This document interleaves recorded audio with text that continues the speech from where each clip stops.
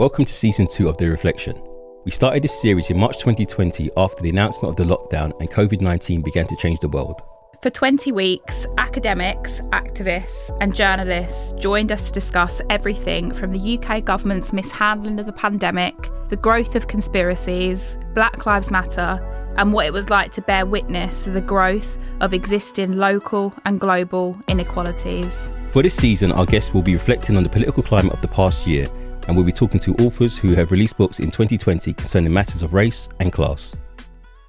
Welcome to another episode of Surviving Society's Reflection series. We are really excited today to be joined in the studio with Dr. Joy White, who is lecturer in applied social studies at the University of Bedfordshire and author of, I reckon it's probably it's my top 3 books of 2020. I cite it a lot. Yeah, he cites it a lot. Top 3 books of 2020 at Surviving Society. It's fully in our SS canon. Terraformed Young Black Lives in the Inner City. Similar to other conversations we've had during the reflection, I think it would be really helpful if you're listening to this episode now to stop, if you haven't, and listen back to the episode we did with Joy. Back. Yeah, go back. Episode we did with Joy a year ago now, because some of the things we're going to be talking about today very much touch on and continue from conversations we had with Joy last year when Terraformed was launched. So Joy, thank you so much for joining us. Well, and thank you for inviting me back. It feels like a very long time ago. Mm-hmm. And when you asked me to come back and reflect on the book, and I started to think about, well, Terraformed came out in May 2020 at the start of the first lockdown. Imagine. Mm-hmm. We're talking about the first and the second lockdown, but here we go. And what was really interesting for me was that the two of you, Tissot and Chantal, you were the first 2 people that I'd spoken to about the book. It was the first discussion that I'd had. And up until I submitted it, I did the edits, you kind of go through this process, but I hadn't read the whole thing again until I spoke to you. I thought, well, they're going to be asking me things. I better, get my head in this and read all of the chapters. And so to have that opportunity so early on, the book wasn't quite out yet when we spoke. I think it was coming out in a few weeks. To have that opportunity to talk about what is, shall we say, unusual academic text. Unusual. I'm going to go for unusual. Some people have said it's strange. Some people have said that it's a very weird book. Some people have said Who said that? Who said that? It is a weird please, book. Joy. One person said, why is she talking about town planning? She keeps talking about town planning. But then other people have said, it's one of the ones that stick in my mind is about being a potent mix of love and rage. And that's the place that I was writing from. I was writing, I think I said to you at the time, when I started writing the book, I was in a state, a kind of deep grief and wanting to know where to put it and what to do with it and trying to, connect these dots to make some of these patterns make sense. And so if it is a strange book, I accept that. I'm happy with that. The town planning, we needed the town planning, and we'll talk about that some more. And since then, until quite recently, every event that I've done around the book has been online. I had this really strange experience where I was talking to people about this book that was quite personal in some ways, talking to people that I'd never met, haven't been able to meet since. It's quite a hard feeling to describe, to talk about your work with various people. And so then what I thought I would do is let me go and make a list of what I did to talk about this book in the last year. And it was 2 pages worth. And my usual mode of operation is busy. This is exceptional, even for me. When I listed it out, the talks, the podcasts, the interviews, the articles, and I think that's one of the things that lockdown did for me. It made me really think about how I use my time. When we first spoke last year, couldn't read anything, couldn't write anything, had no creative spark, and then something just kind of switched on along the way, and I just started and didn't stop. I don't necessarily think that's a good thing, however, but that's how it is. I mean, it was pretty much every month doing something around this book. Hearing how it connected with people has been, a bit astonishing in a lot of ways. I didn't know that any of that was going to happen. Can I just address quickly the people that said the book was weird? Like, fuck you. Fuck you. Because the book for me, and T, I know we were sort of talking as we were reading it, as we do when we have guests come on and they were talking about their book.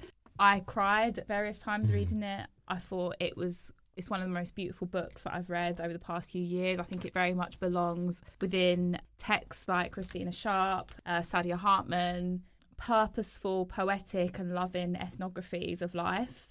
So people that say it's weird, I'm sorry, but what dry books are you reading? Listen, I know which dry books you're reading. Listen.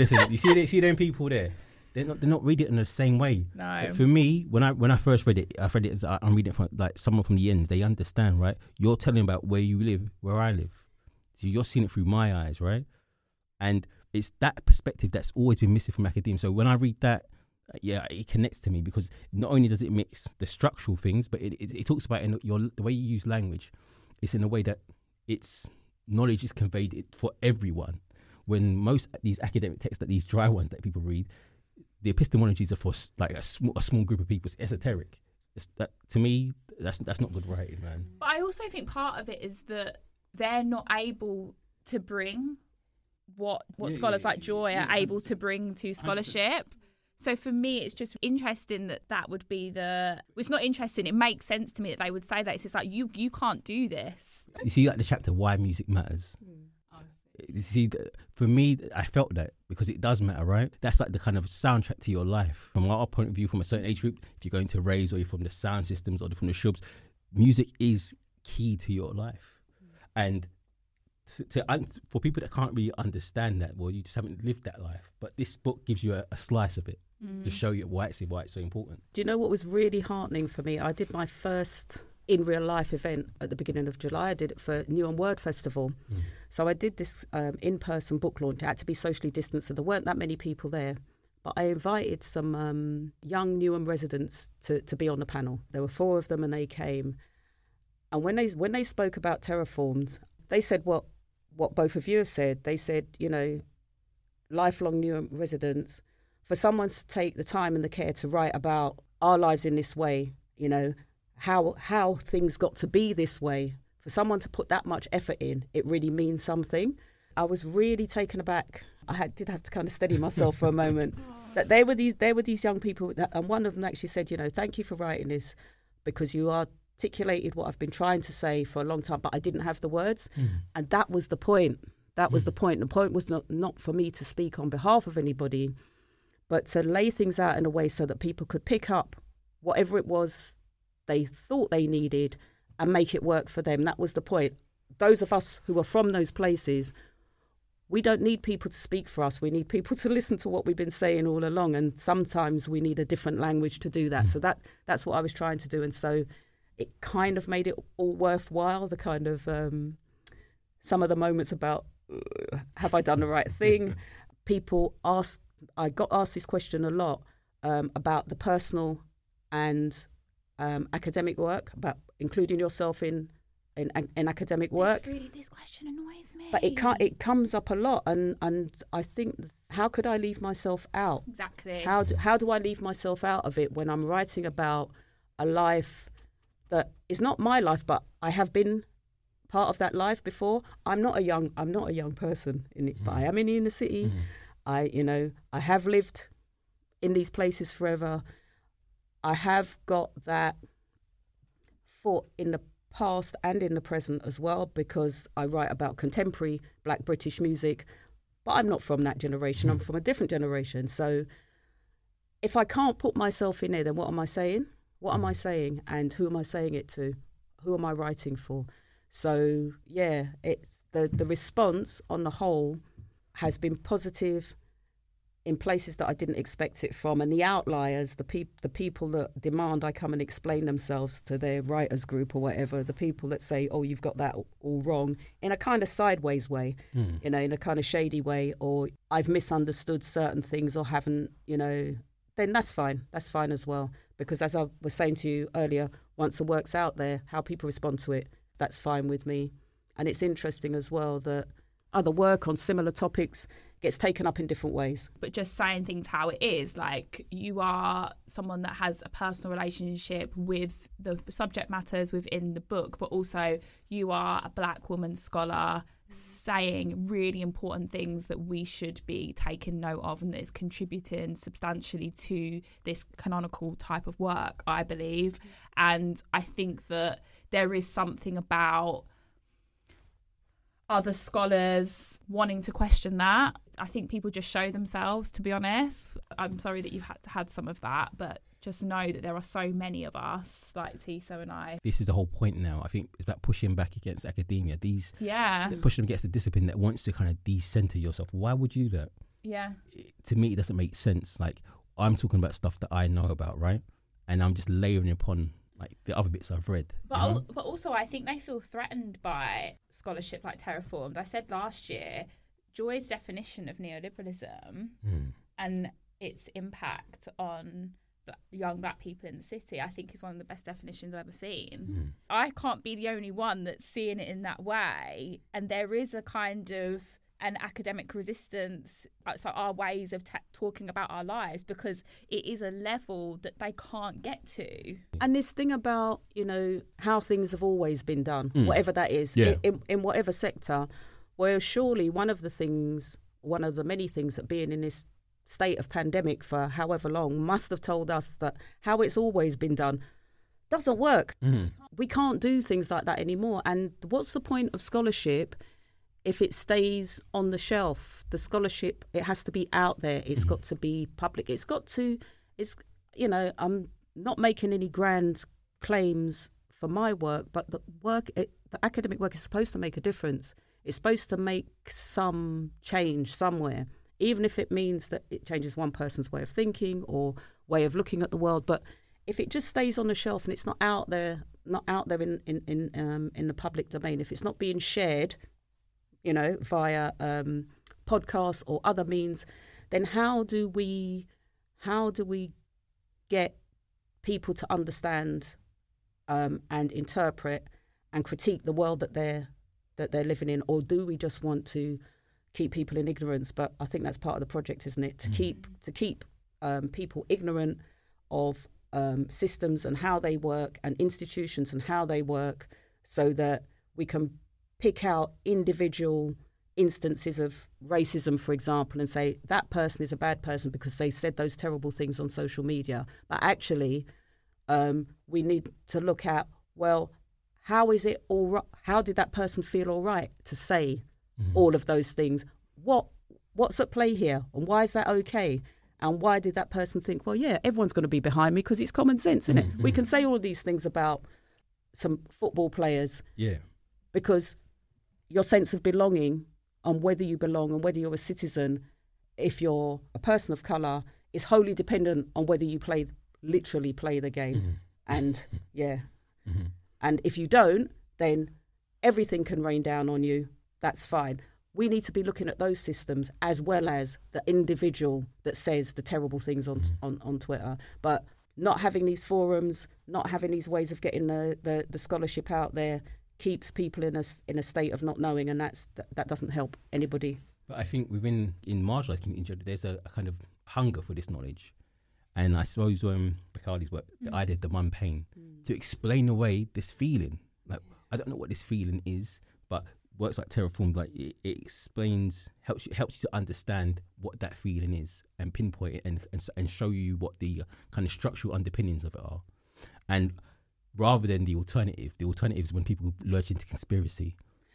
And this has been one of the big pushbacks I've been getting. So, like I said, with my own work, looking at drill and speaking to people, a lot of what I come across is a lot of conspiracy.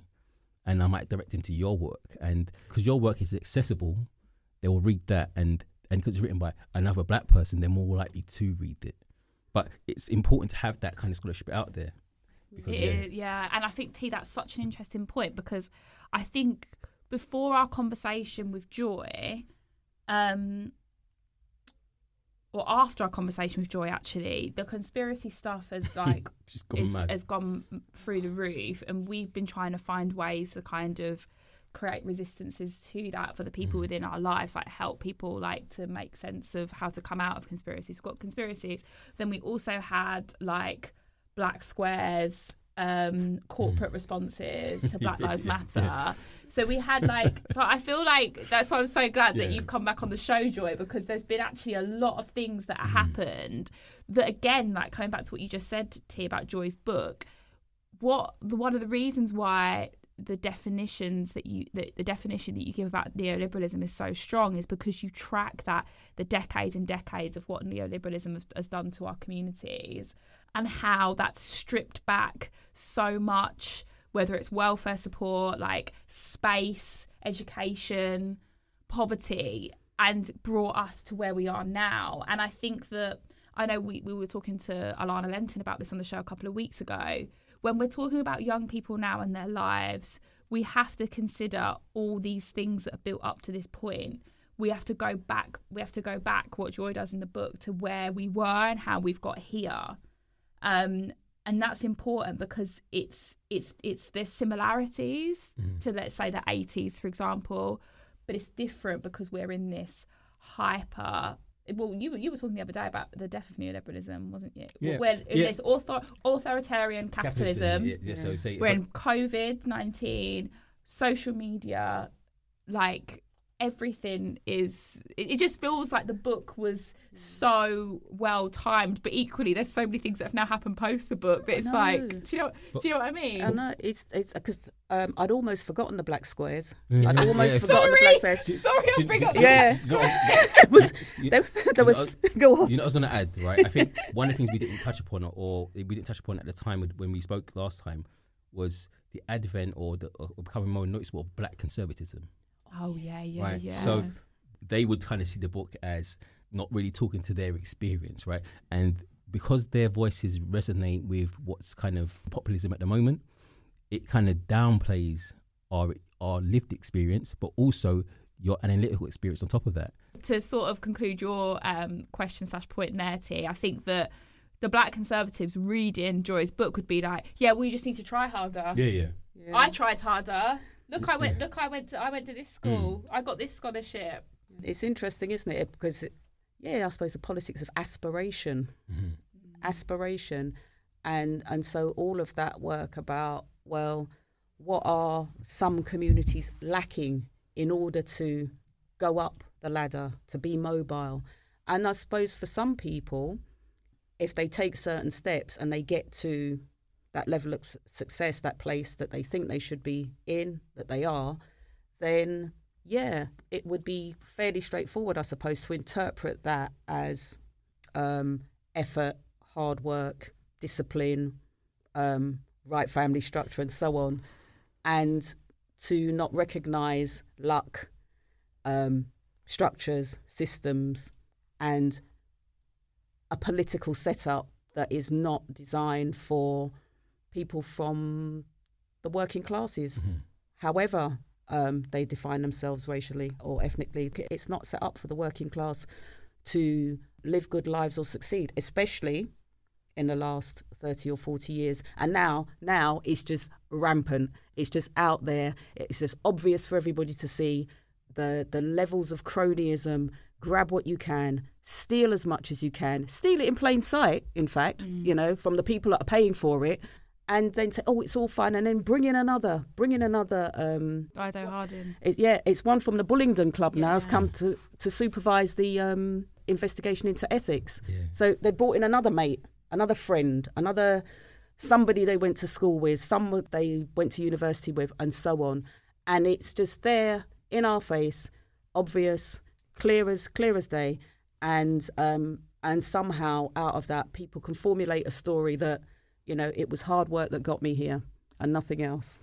But you see, there's an argument saying that we've moved from neoliberalism into what we call authoritarian capitalism. So it's that kind of naked capitalism that doesn't respect the norms that we come used to. So transparency, responsible government, all those kind of things that we kind of expected. Statesmanship. That we expected. Yeah. Obviously, right. But so given that if we're working from the premise that the rules of the game have changed, how do we fight back in those spaces where, for example, where music matters, where the street, where music it's formulated and it grows, where those things don't really exist as they used to, where they've changed.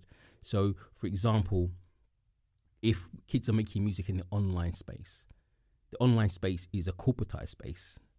So how does that affect our calls for solidarity? And emancipatory politics. Yeah. It has become, or it seems to have become, finding ways to divide people, even in those community and creative spaces and practices. So a way of keeping people apart, and the authoritarian bit of, well, if you're not doing it as I say, in the way that I say, that kind of, well, they lock them up. Lock them up, give them longer sentences, or take them off the street and make them stay inside, or keep them offline. Or if they're allowed online, they're only allowed online in certain ways, in ways that suit us. And I think it comes back to my earlier point about, keeping people without knowledge and keeping people without that kind of deeper understanding of what's going on. And so that's when there's this kind of lapse maybe into the conspiracy type, because you can feel and see that something's going on, but haven't quite got a way of explaining it. So it is quite easy then to step into this kind of, well, there's whatever it is. It's all part of the same point. And the beauty of these discussions is that can happen, that kind of, we're going to start with this point, but then we're going to talk about this. And that kind of working it out, bringing it together, thinking deeply about things. Yeah. That's the point, isn't it? And if people don't have an opportunity or a space to do that in, then you do get these silos or these pockets of, well, someone's controlling this, or they're controlling the clouds, or there's chemtrails, or there's this, or there's that, whatever it is. You get all of that. And there isn't, without that community, that in its broadest sense, of that people being able to come together and talk and share and discuss and work these things out, then how do you get to a point where you do get that understanding that actually, listen, they're playing us, they're stealing our stuff. They're literally putting the swag in it, and running out the door with our stuff, and we're watching in real time. But it's the classic, well, look over there, we're looking over there when right there they're stealing our stuff. And all of what you talked about, the rules and the norms of and the ways of operating, the so-called democratic principles, that's all getting slung in the bin as well. And we're watching all of that. Well, we're not watching because we're getting distracted by black squares, I don't know, or whatever it is. But this is, I think what Bell Hooks talks about, the kind of oppositional gaze, right? I think as a marginalised group, we were always aware that the rules of the game are rigged. But it's about it's about kind of realising that our knowledge is valuable.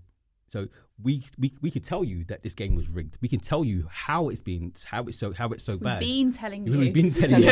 Yeah. But the thing is, you're still excluding our voices, or you're picking the voices that suit your agenda. I don't even. Tony Sewell. Yeah, but even when you pick them, they're not even saying it's rigged. They're just saying it doesn't exist. Thinking about the Black Lives Matter renewed uprisings last year, we saw a record amount of young people, families, everyone around the world sort of coming out and making the statement to say that Black lives do matter. Like, we saw some amazing movement building that I very much believe is still happening and going now. Like, that if we're just talking about some sort of more progressive utopian things that have been happening, because that has been happening whilst at the same time all this awful shit has been going on that we've just been talking about. Anyway, what do you think about our kind of histories in terms of Black community organising, but also how much death and suffering we have seen at the hands of the state to our communities, and how we have not necessarily been able to gain that kind of momentum in the past? So I'm thinking about some of the sort of portraits that you give within Terraformed about young Black men who and women, obviously, who have been killed by the police or died in custody. Like, I think when we had Paul Gilroy on the show, he said that he felt that to some extent his generation had not done enough to make these stories and voices reach our mainstream consciousness of understanding of who we are and what we should still continue to be fighting. Watching what happened after the murder of George Floyd, it was amazing to see so many people energized, but equally there's from a localized point of view, this stuff isn't necessarily new, and we have very much local stories and violences like this that have been perpetuated by the state onto our communities for decades. And obviously you capture this so well in the book. And yeah, I just wanted to get your thoughts on that, because I feel like a year on for me, I'm just sort of thinking, how do we keep these names? How do we keep these stories in the forefront, or how can we bring them into the forefront? I went to ICA. War in Babylon, yeah. Last week, I went to that. So just holding in mind what you said about, well, how do we keep these histories, tell these histories, let people know that this is what happened, and it's worth saying. It was quite difficult. It's quite difficult. Because Stafford Scott was there, so he was taking us on a tour of the exhibition, and he was talking to these kind of still pictures on the wall. And if you were around in that time, and I was around in that time, then these are quite difficult spaces to reimagine and think about again. And I agree with Paul Gilroy that our generation maybe hasn't done enough, hasn't said enough. But it's actually quite painful, you know. It's actually quite painful to remember some of the everyday practices that, you know, we just experienced on a kind of day-to-day level. And so I suppose that for some of us, once we got to a point where we didn't have to think about it in that way anymore, and changes had been made in terms of legislation and all these kinds of things, that maybe and part of the Terraformed was to try and address a very small part of that, to make those connections between the struggles of the past and the struggles that young people are experiencing now. There's also that kind of migrant perspective, I suppose. My parents came here from somewhere else, and so they come with that perspective that each generation is supposed to do better than the last. And because they'd made this journey and we were here, well, you're English, aren't you? You're born here. And couldn't really get to grips with the idea that actually it was better in some ways, but it was so much more difficult in so many other ways. And knowingly or unknowingly, my generation, the ones that were born and grew up here or came here very young, we kind of did the same thing, that each generation, you're doing better than us because, I don't know, you've got more things, you've got access to more opportunities, it must be better for you. And so coming to that understanding, and that was one of the questions that when I did the online book launch, one of the questions was, well, you know, why didn't we know? Why didn't we know? And these are difficult things to say, difficult spaces to occupy, but I think what's happening now is that we've had the big moments with Black Lives Matter and the protests and whatever, but though that resistance is still going on in different ways, maybe on a smaller scale, and at some point it will all connect together again. That's just me being ever hopeful. It's my natural way of being. I'm sorry, but we like the hope. But I think because one of the things that came out of this lockdown period for me was this kind of, well, I say I'm being actively hopeful, but how am I being actively hopeful? So I've been doing some work with a small social enterprise run by a young woman who's only just 20, trying to tackle youth violence in Newham. Newham's got a very it's got some challenges in terms of young people and, you know, how life is for them, and she's really trying to do something about it. So do you want to plug the? It's Your Life More Life, and Your Life More Life. Your Life More Life, and so to see this young woman, Shanae Oldham, do all of this stuff, and the board, I don't think any of them are older than 24 or something, and so I do what I can, and I think I don't think I'm exceptional. That's the point I'm getting to. I don't think I'm exceptional. I don't think I'm unusual. I think there's lots of this going on across the generations in all these different pockets. The thing is that how do we connect it together? I don't know. I think your presence there, Joy, is the point. Like that's you're a link to a part of British past that they can't really understand, and they will never really understand. But you could, it kind of gives them a kind of context like that. There's a dynamism in young people that I see now, and especially with with the kind of the post Black Lives Matter, like it's there. They're different. Like this football team is different, and like even before we look at the racial aspect, look how they carry themselves. There's no one getting pissed like Gaza, but these guys carry themselves as true sportsmen, right? Representing what they were, right? About being anti-racist, etc., etc. But these young people seem different, and there's a dynamism. But I think where we plug in is like you have an experience of this country, experience of systems, and you can kind of point them, kind of highlight the way to them. Like there's this out there, there's these things out there, and they're quite welcome. They're quite receptive to these kind of things. And I think that's the story. That's the joined up thing. Because when I speak to my dad now, and I'm speaking to my dad about his experience, because I said like when he came over, his mum died on the plane. So when he arrived, there were 4 kids had to look after themselves now in a foreign country and their kids. But I said, there's a success story there somewhere. You've managed to do all this in a foreign country from a child, looking after yourself. Tell me what happened. Tell me your story. And in him telling that story, there's an understanding what the system was and where it is now. And it's understanding that genealogy. I think that's such a good point here, and just sort of bridging those two things that you've just. So your response to me, Joy, about talking about going to War in a Babylon at ICA. Everyone, it's on till September. Make sure you go if you can. Your point about it being like reliving the past and thinking about the past, it being painful. I am so sympathetic, and that's like in response to Paul when he said that. I was like, I just feel like there was so much that went on. There's so much trauma there that we haven't quite dealt with. And then you talking about the conversations you've been able to have with your dad.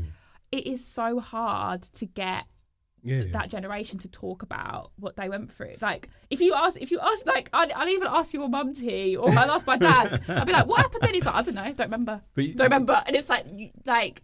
There is a trauma there that is hard to talk about because everyday life was so difficult. But you know what the madness is?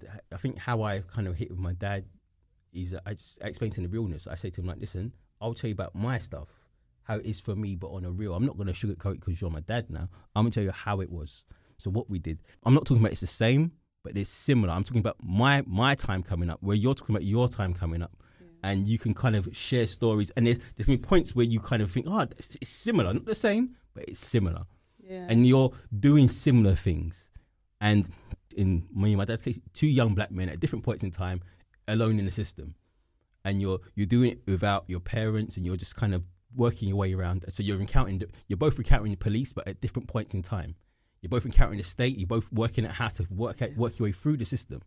And so when I'm talking to him about that, and then it's quite interesting how he sees things because he's not had the academic side of it. So he's just interpreting it as he's encountering it and for his own reasons. And I think he was involved in Rastafarianism at a young age. So all that comes into it. But then the difference was like you came here and you knew you was a foreigner. But I'm born here and I was told I'm not a foreigner. But yet I've been told I am a foreigner. I said, you know how mad that is? Yeah. I said, it messes your head. Because all the time you're encountering people, I don't know anything else. And when I do go back to where you consider home, I definitely don't feel at home there. And even though you're telling me I'm from there, I don't feel like I'm from there. Yeah. So you end up in a funny position where you're thinking, I know I'm from here, but people tell I'm not from here. But when I go back home, I definitely know I don't feel from here. So where am I from? But you reminded me of in Terraformed when Joy talks about encountering everyday life with a young black man. You talk about that in the book, like what that is like to visualize, but also bear witness to your life, and it makes, like, listening to you talk then, and thinking again about Joy talking about this in Terraform, it just makes me really upset that it is still very much the same. Yeah, and it was. it was one of the things that one of the panelists said at the book launch that I did, that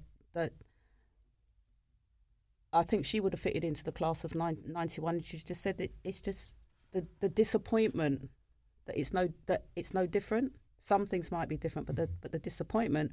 And I think the other unexpected consequence of the Terraformed is one of the things that you're describing, Tiso, which is about finding different ways to frame the question so that we can have those intergenerational conversations that are painful, that can be difficult, because who wants to talk about getting stopped by the police and beaten up in the back of a van? You know, you want to present to your children a form of being that's strong and sorted out and knows what to do and is in control of their life. And you don't want to tell your kids that. You don't want to tell your kids how people treated you. You don't want to tell your children how you were disregarded and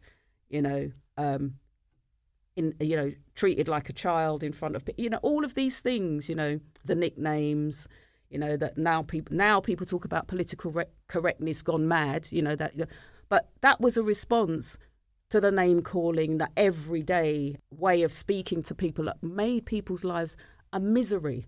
There was a reason for it, and so it's trying to find a way of putting those things in context without reliving the trauma. To have the conversations that make those important points about this is how it was for me. And I'm hearing how it is for you. And there's power in that. And we haven't been able to do that as well as we might so far, I think. But we will. We will when we do. I think one of the things that I think is, that was a barrier was, especially between me and my dad, was the idea of masculinity. So the idea, for example, when you talk about those names being belittled, he does, for a long time he didn't present that to me, but I said to him, "Well, that happened to me, and it happened to me, and it felt a bit shit, but it's not a thing you can. I know it must have happened to you because I've seen it happen to other people, and so it's about trying to get past those things that, especially like black masculinity, the idea is to present a certain a strength and no weakness. I think that's a killer for us, man." And I do think in terms of this kind of the everyday, let's call them microaggressions, negative racialization, racisms, anti-blackness, how it is socially reproduced within our everyday interactions. It's reminding me of I think what you're talking about in terms of masculinity, yes, but I also think it transcends masculinity as well, because it just prompted me to think of when a few minutes ago Joy said about, I think it was someone on the panel said, why didn't you tell us? It's the thing that came up the most in my intergenerational conversations in my PhD between black parents and their children was, why didn't you tell us? Listen, I spoke to my mum about this, right? And I spoke to my mum and my dad, and I spoke to one of my aunts, an older, they're probably in their 80s, right? And they said their response, and generally, after speaking to it, is they couldn't put it into words. Because they didn't really understand it themselves. And my mum's put a bit more on it. She said, I didn't have the knowledge to explain it to you because I didn't really understand it myself. So you're just going through it and making the best of what you can. In my mum's case, where she's raising by herself, as best as she can as a single mother. So she's just doing it DIY on the spot as she goes. Yeah. And she says, I'm just hoping that what I'm putting into you works. So when I started doing my madness and going and doing whatever, she said I just hoped that what I said to you would stick. And sometimes it did. And sometimes I was just lucky. Yeah. I was just lucky. Me and my pals were just lucky. I liked that Joy mentioned about luck. Yeah, it's 100%. What's useful about that? We don't talk about luck enough, do we? Sometimes you just get a Listen, you get a blind. Yeah. And stand in it. And it is that thing where people don't say it out loud. They give you the kind of, I did this, I did that, like it was some linear process, and it's not always that way.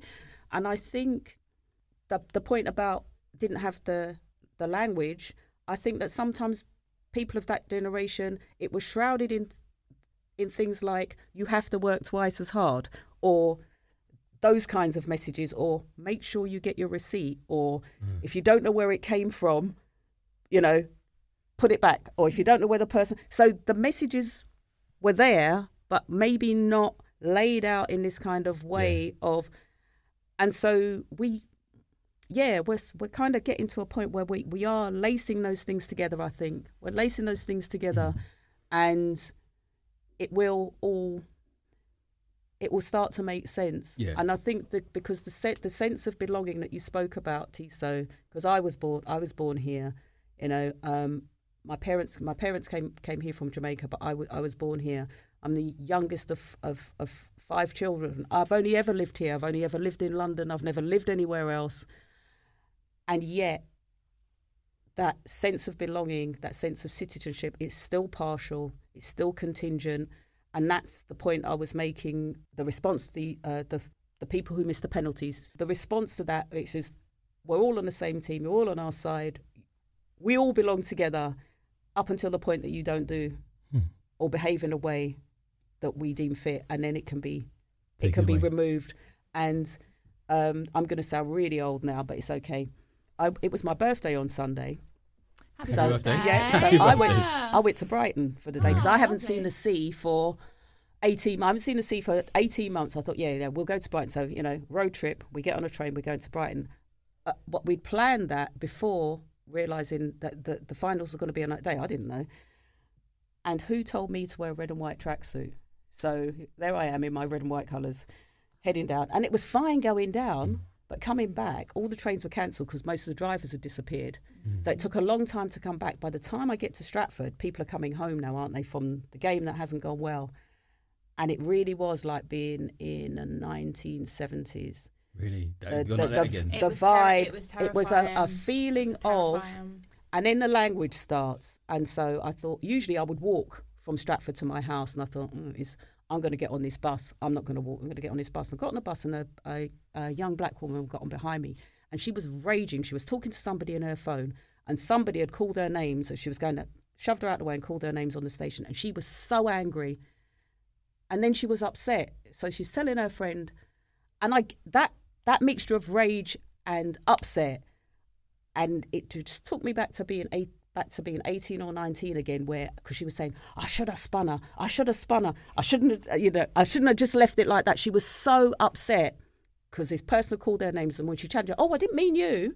So then you think, I've made a mistake. So all of those thoughts, and because she was saying all of this out loud, and I was just sitting there and thinking, we can't go back here. We can't go back here.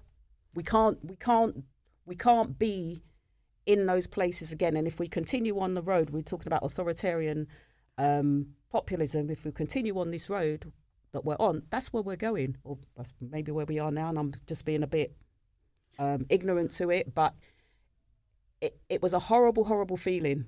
Horrible feeling. I experienced what you kind of talk about, Joy. I was angry.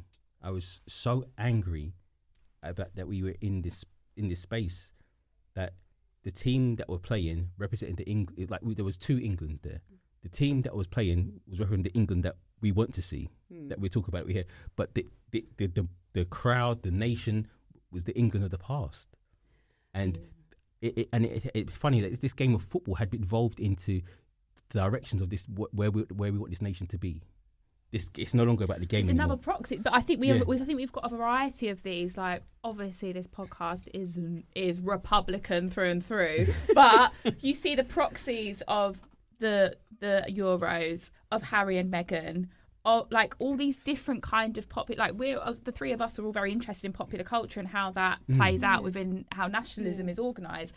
These things are important. Yeah, they become proxies of what we're up against. But you see, and it's in the kind of that pithy catchphrase that breaks it, like to go back to what they want to go back to, but is this what you want to go back to? Yeah. And for me, it makes me feel so angry, because in my own case, and probably all of us, we've studied your canon, we've read we know it back to front, but yet you won't even give us a chance, man. Like, that's what upsets me. And then you're claiming that you know your country, you love your country. You don't know it. You don't know it. You don't know it. I know it from my point of view, but also your point of view, and you're not willing to not even willing to listen to what I have to say. Like, just stop doing this. Stop talking. Just stop. Stop talking. Stop talking. Stop talking. Black Lives Matter. Stop talking. But yeah, stop talking. It made me so angry. But any black person I spoke to, the response, everyone like, you knew it was gonna come. Yeah. Any black person you spoke to. I couldn't watch. So I didn't watch. I didn't watch the it. penalty. I do very much like football. Hands in the air. But equally, as soon as I saw who was taking the penalties, I was like, it's game over. Stuff. It was bizarre because I was travelling back, and so this was happening as a kind of moving picture. Every train station we stopped at, you could hear the cheers or not from the crowd outside, and then it was getting darker and darker, literally darker because the light was fading, but the feeling was getting more and more somber as you went along. So what started off as a kind of afternoon in the sun, people happy. And it just, and so by the rain started, then the rain started to come. So by then, it was a movie I didn't want to be in. It was a madness. Yeah, it was. Yeah. But like I said to you, if you spoke to any black person, they would say like, it's obvious. You could feel it coming, right? Yeah. I was traveling, but during the happy point, I was moving around, and people being so happy to me, and I can see people, but there's a kind of a venom that sits behind that happiness. So when I'm hearing them being happy and they're not being joyous, they're smashing stuff up. I was in Chingford. People I know are naked. I'm like, bro. Listen. But again, and I'm trying to explain to them now. I said, do you understand what I mean by white privilege? I said, look, if I took my clothes off in the street, I'm getting sectioned or put in prison. And I'm like, that's a madness. How did we go?